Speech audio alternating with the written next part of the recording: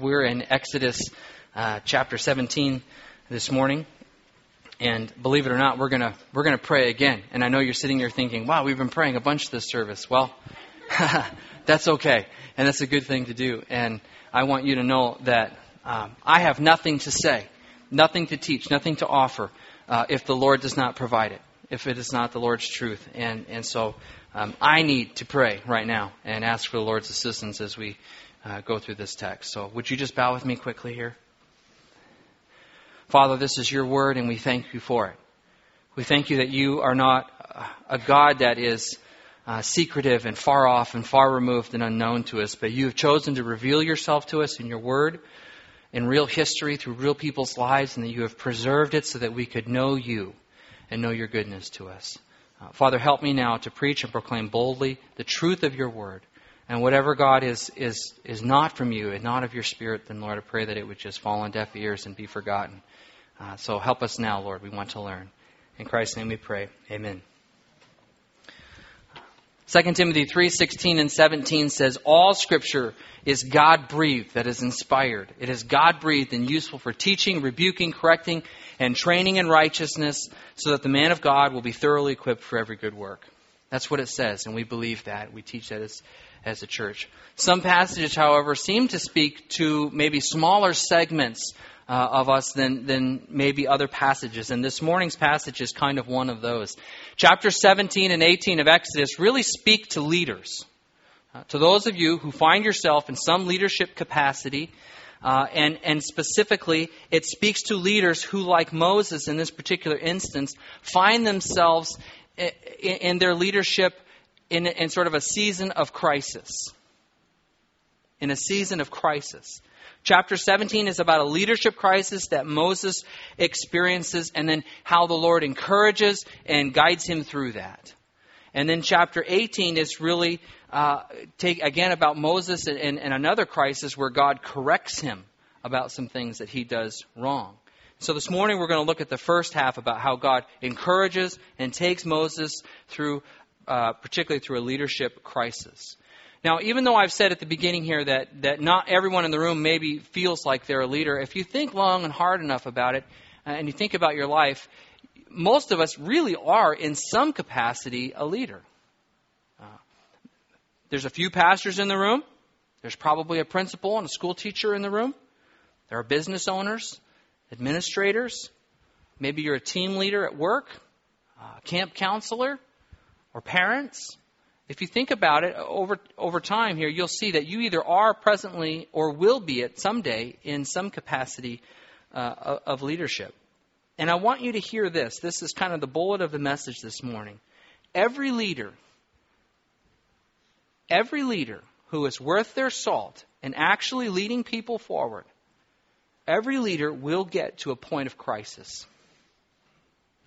Every leader will get to a point of crisis. And by that I mean not just that they're leading people through difficulty, but I mean that their specific leadership position itself will be challenged. And they will get to a point of leadership crisis. And what we see this morning in this particular text is how we as leaders go through those times. And how the Lord takes us through those times. So when I say crisis, I'm not just talking about a hard time in general, but I'm talking about where the leader themselves comes to a point of, can I lead through this? Is my position intact? Is this what God has for me? Do other people respond to my leadership? It might be in your situation, it may be your kids rejecting your authority and pushing back and saying, I don't respect you and I don't want to hear anything from you. It might be the guys in your platoon or in the area that you manage in the military that seem to resent you. It may be your employees just kind of grumbling or whatever. I think every leader will get to a point of crisis in their leadership, and we need some advice on how we go through that. I want to give you some statistics here. There was a study that was done recently by the Harvard Kennedy School Center for Public Leadership, and they reported that public opinion on leaders is at an all-time low. In fact, when interviewed, 68% of Americans said that we have a leadership crisis. That's public opinion on leadership. There is a book that I've cited in your handout this morning called The Making of a Leader by Bobby Clinton. And he reports that only 30% of leaders will actually finish well. And you'll have to read the book to see what he means by that. But that's particularly startling. And this is not any different in the ministry or among pastors or leaders in churches. In the ministry, listen to this statistic. This blew my mind. 1,400 pastors leave the ministry each month due to stress, disillusionment, or forced termination. 1,400 a month. In the Southern Baptist Convention alone, 98 pastors are terminated monthly. And that is absolutely astounding to me. These aren't just statistics of our contemporary culture, but we find this as we go through the Scriptures as well. And I want to give you some examples. King David. We saw sort of a humorous video this morning about several leaders in the Scriptures. But King David himself was challenged by his own son, Absalom. And Absalom took over the throne. And King David was forced out. And he was also betrayed by his trusted advisor, Ahithophel. Even such great leaders in church history, such as Charles Spurgeon, who is known to us as the Prince of Preachers. That's his reputation today, the Prince of Preachers. In his day, he was absolutely maligned in the local papers for his messages. I can't even imagine, the newspaper covering local messages. Can you imagine the newsminer saying, "Oh yeah, Pastor Eric really bombed this morning." You can't. I mean, I can imagine that report if they were going to do it, but they don't. And this kind of criticism, public criticism that he received, caused him to sink into a very deep depression. His wife handled it differently. She cut out all the newspaper clippings and kept the journal. And I think she'd be a dangerous person to run into in a dark alley. Martin Luther, someone that we herald as sort of a champion of the Reformation, right? We forget, though, that he was excommunicated by the church of the day that he was challenging and trying to reform.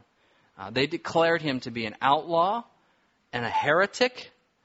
They banned his writing, and they actually, get this, the church of the day made it legal for anybody to kill him. The church. This is how we treat our leaders. President Lincoln, we know, was hated by at least half the country, right?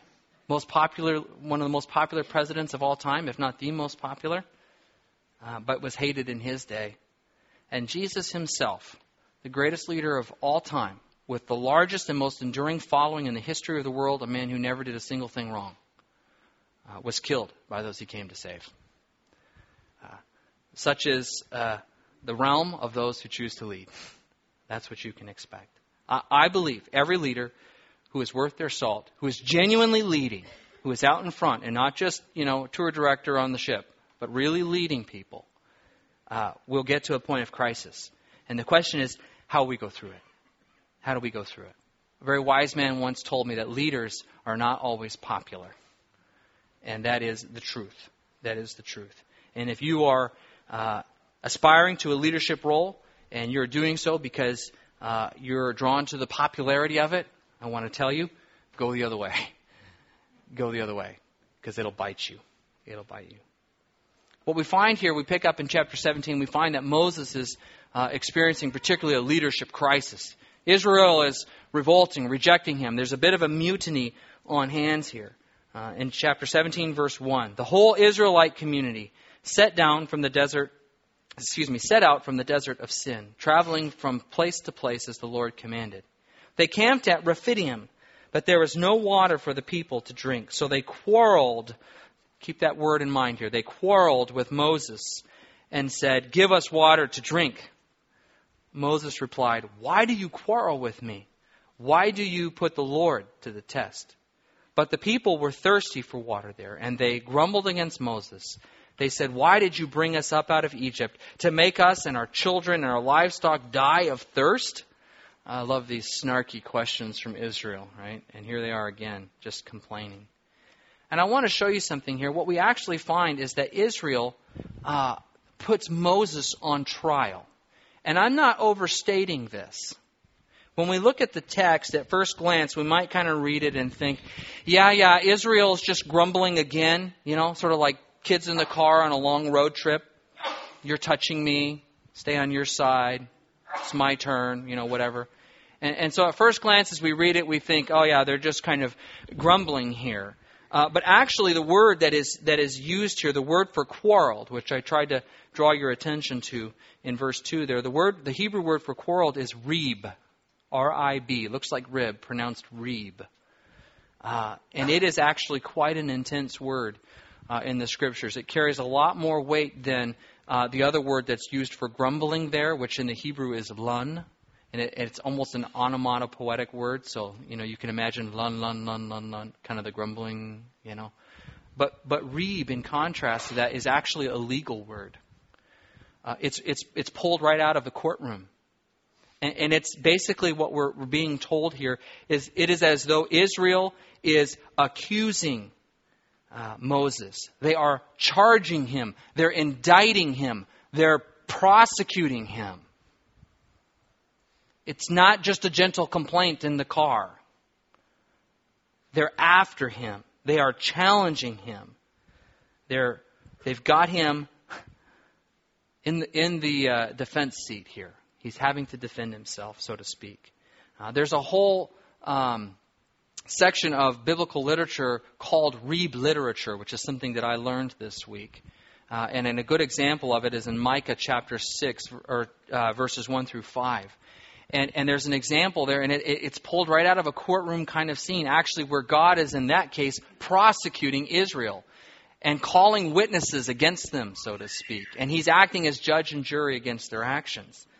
So all that to say that this text here is not like there's just this little rumblings and people are kind of thirsty. Moses is in a full-blown mutiny, a leadership crisis. They're challenging his seat.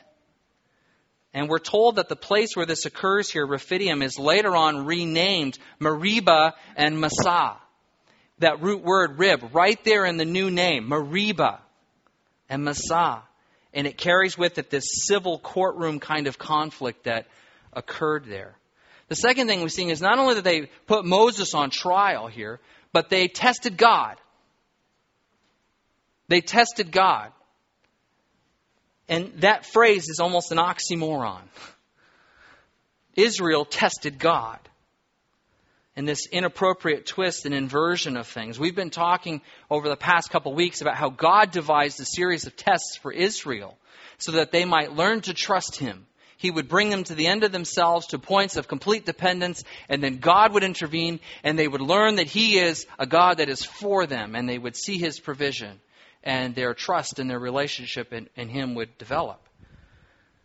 But in this case, they invert things, and they turn around, and they want to test God.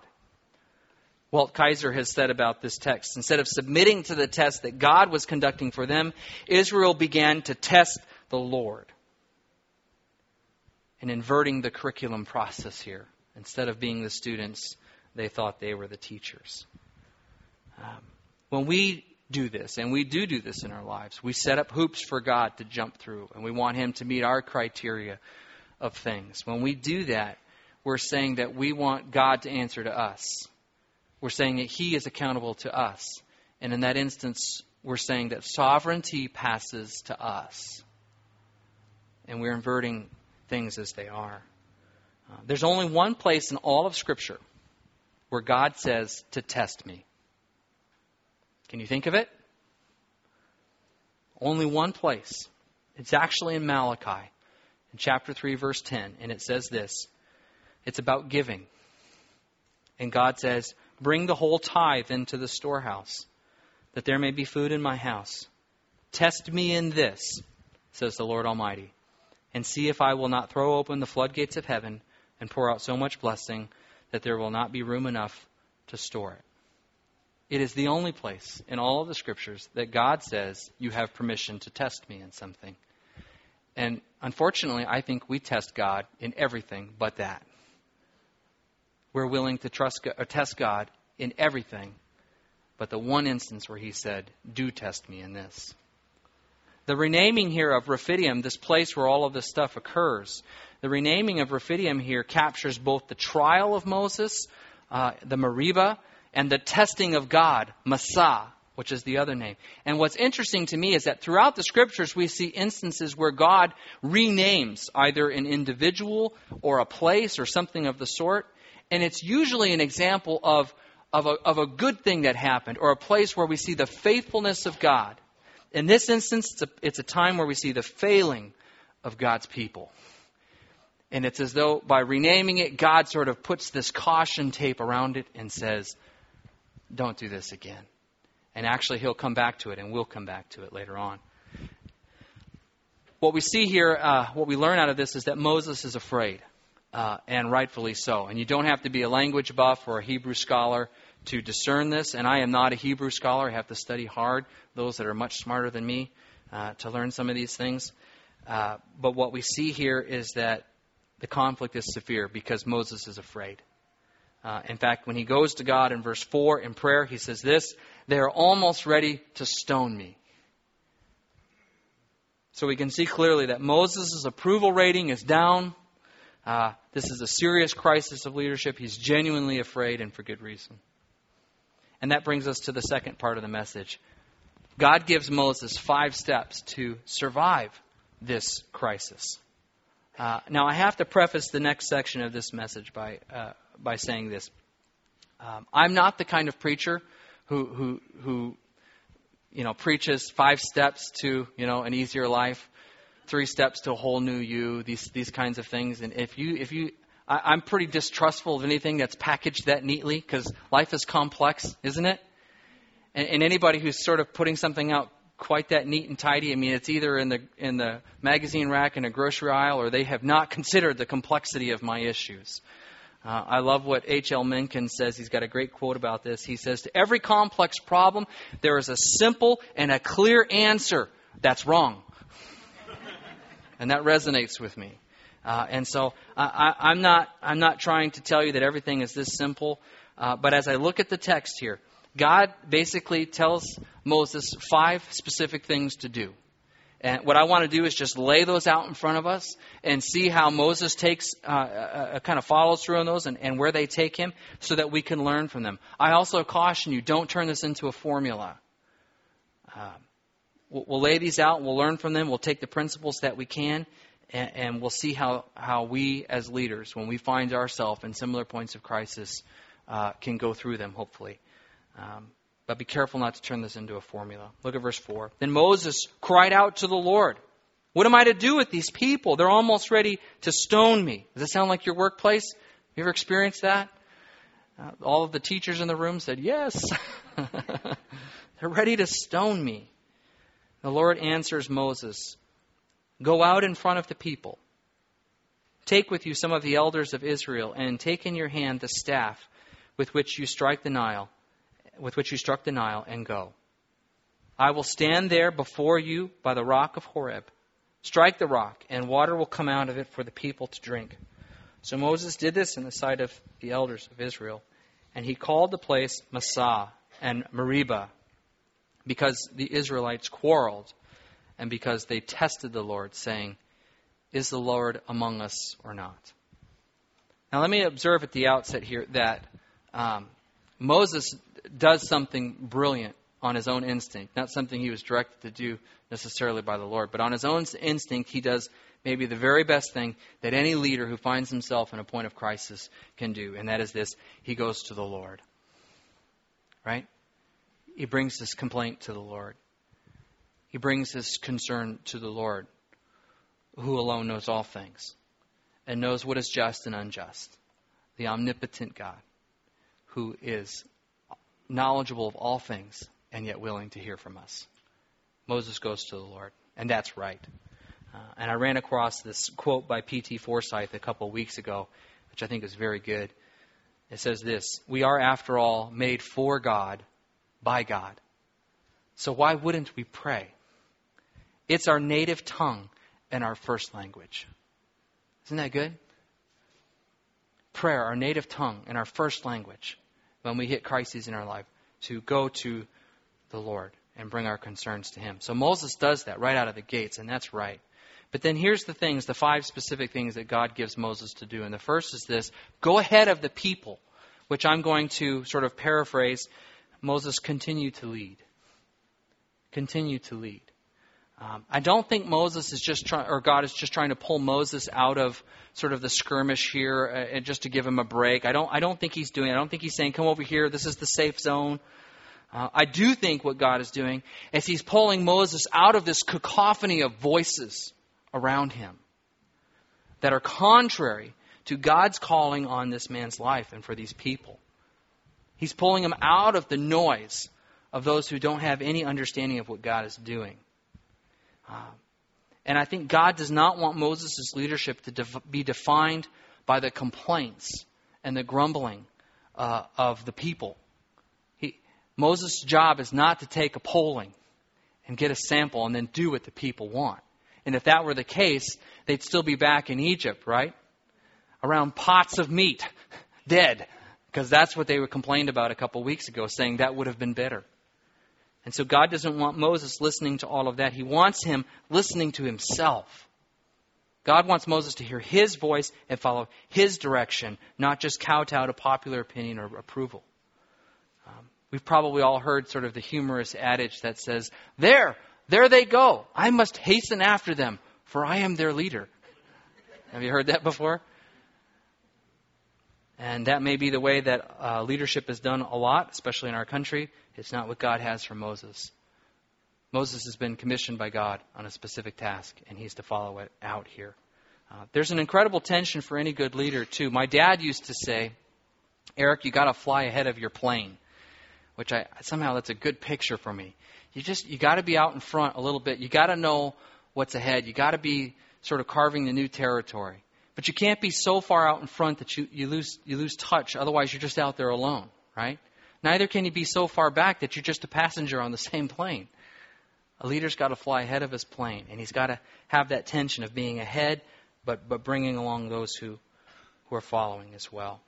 And so God says, go ahead of the people. And I think what he's saying is you continue to lead and you listen to my voice. Secondly, he says, take the elders with you. And from that, I take that we need to share leadership. Good, godly, wise leadership is shared leadership. We all know the expression that power corrupts and absolute power corrupts. Absolutely. We all know churches and corporations and countries and different organizations where there is a solitary and a lone leader, and he is destined for a fall. Either by overwork or strain or attack or lack of wisdom or any number of things. The consistent pattern of leadership, of godly leadership that we see in the Scriptures is a plurality of leaders. It's like the stock market. You have one single stock and you put all your bets in that. It's only a matter of time before it lets you down. You hedge your bets with mutual funds, says any good investor, right? And there's wisdom in a plurality of leaders as well. We see it here in Exodus 17. We're going to see it even more in Exodus 18, where Moses' father-in-law comes to town, Jethro, and he basically challenges Moses and says, and you can almost imagine the finger wagging, Moses, what you're doing is not good, because he has taken too much upon himself. So next week, Moses gets challenged. This week, he gets a bit of encouragement. But what we see throughout the Scriptures in the Old Testament here, and then in the New Testament, we see Paul instructing a plurality of leadership in the pastoral epistles of Timothy and Titus. They were to finish what Paul started by setting up elders, a plurality of leaders. We see it in Acts chapter 15, when there was an important issue for the church to decide on. And James, who was sort of the prominent pastor of the time, the pastor of the big church in town, the Jerusalem church, he called in for the elders to come from all over the place. He called Paul and Barnabas off of the field for advice so that they would make a godly decision, and they made it corporately together. We see the Apostle Paul again in Acts chapter 20 before he goes off to Jerusalem, which he thought he would run into, or off to Rome, where he thought he would run into some legal difficulties, calling the elders together to pray for him. Godly leadership is shared leadership. The lone and solitary leader is destined for a fall. A couple months ago, I talked to you about sort of the illustration of geese flying in formation. Do you remember this? Those of you that were here? It's really stuck in my head.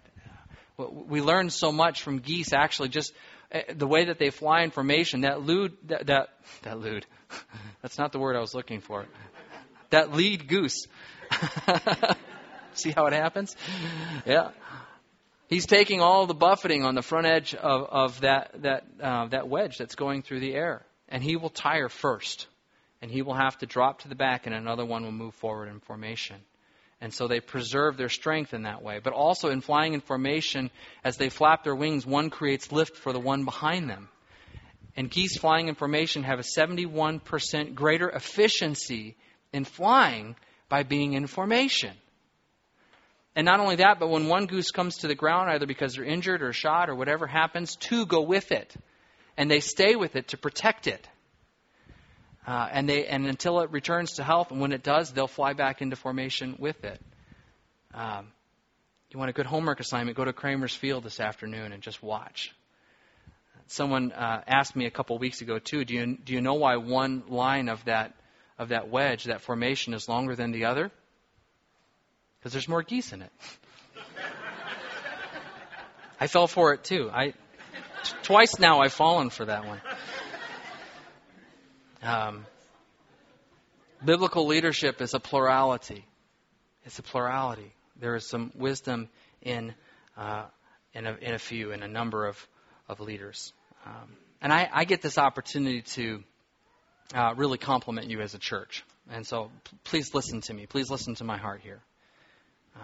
About 14 years ago, not 14 years ago, it was about 13 years ago, I think, when we were first candidating here, and we were looking at the polity of this church, that is its organization, how it organizes itself in a governing way. And I was concerned because I didn't see what I thought to be a very biblical polity. We had deacons, but we didn't have any elders. And if you look at the old bylaws of this particular church, it basically puts the senior pastor as the lone elder, or did. And I was concerned about that. And this past year, you as a church did a very wise and good thing. We brought our polity before you and said we don't think this is the most biblical model. We see that leadership is to be shared among a plurality of elders. And so we now have an elder board and a deacon board comprised of men and women, elder board of men, and a deacon board comprised of men and women who serve together.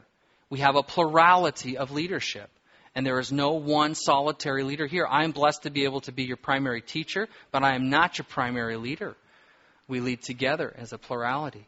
And you as a church did a very courageous and a wise thing in putting that polity in place. And you did what is very difficult for a church to do, and that is to change, especially for Baptists.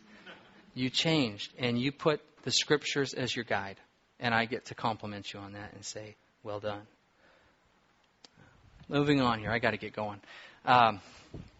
Take the elders with you. So the next one is take the staff of God. And by that, I'm going to sort of recharacterize that as to remember your calling. That's what I see here. When a leader runs into a point of crisis, you've got to go to the Lord in prayer. You've got to have the courage to revisit the calling and the commission that God has put on your life. And you have to be willing to ask that question again. In chapter 4, we recall that when God was commissioning Moses, he had a staff in his hand. And the Lord says, "What's that in your hand?" It's a staff. And the Lord sort of transformed it, so to speak, and said, with that staff, I want you to do these things. And with it, he would perform miraculous signs that God would perform using that basic instrument, including striking the Nile River, which would turn it to blood. And so this staff became for Moses a symbol of God's calling and his commissioning. And so I believe what God is doing when he says, take your staff, he's telling him in a sense, you're still my man. The people are revolting against you, but I have a calling on your life. I have commissioned and equipped you to do this thing, this very big thing. And Moses, you need to get on with it. And so he calls him forward with this staff. When a leader hits a point of crisis, you have to go back to and ask the question, what is it that God has called me to do? We find that King David did the same thing. When Absalom, his son, came over and took over the kingdom, and his trusted advisor, Ahithophel, also betrayed him. We find in Psalm chapter 3 the prayers of David. And we see him going back to the Lord and wrestling through these issues with the Lord. In a sense, rehearsing his commissioning and his calling to be king. We see it in the New Testament in Peter, who we saw a funny video about Peter this morning, who denies even denying Christ. That was funny. But when he actually did it and he denied Christ, he thought his ministry was over. Or he at least questioned his calling. And we find this beautiful reinstatement in John 21, where Peter goes out to fish and the Lord orchestrates a miraculous catch of fish. Do you remember this? And was it the first or the second? It was the second. See, Jesus had called him into ministry in a way that Peter would uniquely see the divine hand of God by supplying a miraculous catch of fish. And then after his mistakes and his errors, and he came to this point of crisis which he had brought upon himself and began to question whether or not God had future leadership in store for him, God reassured him by this second miraculous catch of fish. And it was as though he said, Peter, you're still my man. You're still my man. And so he reinstated him in this way. And Isaiah in chapter 50, Isaiah who was entrusted with a very difficult message for Israel, a message of judgment, a hard message, who received lots of consternation back from the people who didn't want to hear this, also goes back to the Lord and sort of reviews and remembers what is it that God has called him to do. And I don't have a neat and tidy way of telling you exactly how we're supposed to do this. This is soul work to do between you and the Lord, to rehearse your calling. I will tell you this. If you have volunteered to step forward, if you have sensed God's calling on your life to step forward in some kind of leadership capacity, you absolutely, absolutely will be attacked. It will happen. It will absolutely happen. You have put a bullseye on yourself and you've said, Satan, come get me. Okay? You have done that. You have volunteered that. I want you to know. And I do want you to hear this as well. I want you to be able to distinguish between the voice of God, the Holy Spirit, who might be convicting you of sin in your life, versus the voice of the enemy, Satan, who wants to destroy you. There's a clear way to distinguish between the two. First of all, Scripture. Bring it all back to Scripture. But the tendency of the conviction of the Holy Spirit is very specific. It's almost surgical. It's, Eric, this thing in your life, this thing is not right. This needs to be corrected. But the enemy, the devil, who roars around like a lion looking for someone to devour, he attacks us holistically. He says, Eric, you're not right. You have no business doing any of this. You see the difference? The Holy Spirit convicts precisely, surgically, correctively. The devil attacks holistically. And so when this happens, you have to come back to the Lord. You have to rehearse and remember your calling. And you have to do that soul work with Him, as so many others have done before us. Fourthly, the fourth thing that God asks Moses to do, or tells Moses to do rather, He says, come and stand before me. And with that, I'm going to understand that He wanted him to remember His empowering presence. I think what's really interesting here is the question that Israel is asking. Do you remember it? The last question of the text we looked at. Is the Lord really among us? Is that a logical question for Israel to be asking? It's insane. It's a knucklehead question to ask. Think about this. In less than 6 months, they've witnessed 10 plagues which freed them from slavery in answer to their prayers. They've seen a pillar of cloud and of fire in which God led them. They've seen the opening and the shutting of the sea, the miraculous sweetening of the bitter waters at Marah. And then they received food miraculously in the morning and the evening at God's hand, which He continued to do for 40 years. And the question they ask is God among us? It's a bonehead question. And so it's interesting to me that God calls Moses forward and says, you stand before me, and I'm going to stand with you in front of this rock. And I think there's two things that we learn here. Number one, I think Moses learns this, that we are absolutely powerless without God's help. Israel was stuck in bondage and in slavery until God helped. We are powerless without God's help. Moses has nowhere to lead them and nothing to say and nothing to do unless God helps.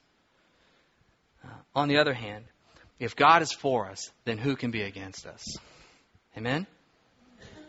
And so there's this double-edged learning here for Moses as he stands in God's empowering presence. He needs God, and God is with him. And I imagine that was very strong encouragement for him. Therefore, the wise leader is constantly in prayer and constantly seeking the Lord and asking for His help. The last thing, and I will confess to you, this is maybe the most difficult for me. He tells him, strike the rock. Well, that's not hard. Strike the rock. Okay. But in terms of what's the lesson for this? And so I tell you this last point here, followed by faith, is the best thing that I can do with this. What God tells Moses to do, strike the rock, must seem like a weird thing. You know? I mean, he's struck water before and seen crazy things happen to that. And in this case, he's going to strike the rock and see what happens here. But he follows the Lord by faith. But there's another aspect of this that's really interesting to me, and I'm not sure what to make of it. And so I'll call this the unfinished part of my sermon, because I'm still learning this, and I don't know yet. I wish I had it resolved, but Sunday sometimes comes too soon. And I don't have this answered yet. But what's interesting to me in this is that Israel does not witness this miracle. Water comes forward from the rock, and Israel is recipients of the water. But the miracle is performed in front of whom? Look at the text. It's performed in front of Moses and the elders. It says that he did this in front of the elders. And I'm not quite sure what to make out of that. It might be that sometimes God does things for the leaders that maybe the whole audience is not privy to. It may be a lesson that at times we need to trust our leaders and understand that God uses them, even if we don't completely understand. But I'm not sure. And it may not be prescriptive at all. It may just describe what happened. But I do find it interesting that the elders and Moses were alone privy to the miracle that occurred. And the people received the gift of God, and they were blessed by it. But by all appearances, it doesn't look to me like they knew exactly what had happened here. I don't know what all to make of that. If you're a leader, you will come to a point of crisis. Absolutely.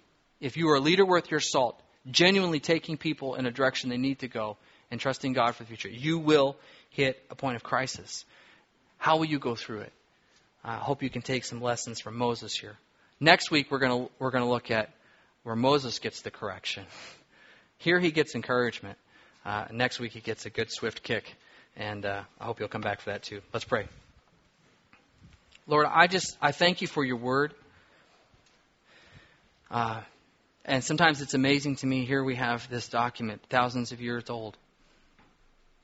And yet it penetrates our hearts and our lives. The scriptures say it penetrates even to joints and marrow. It is alive and well, and it speaks to us.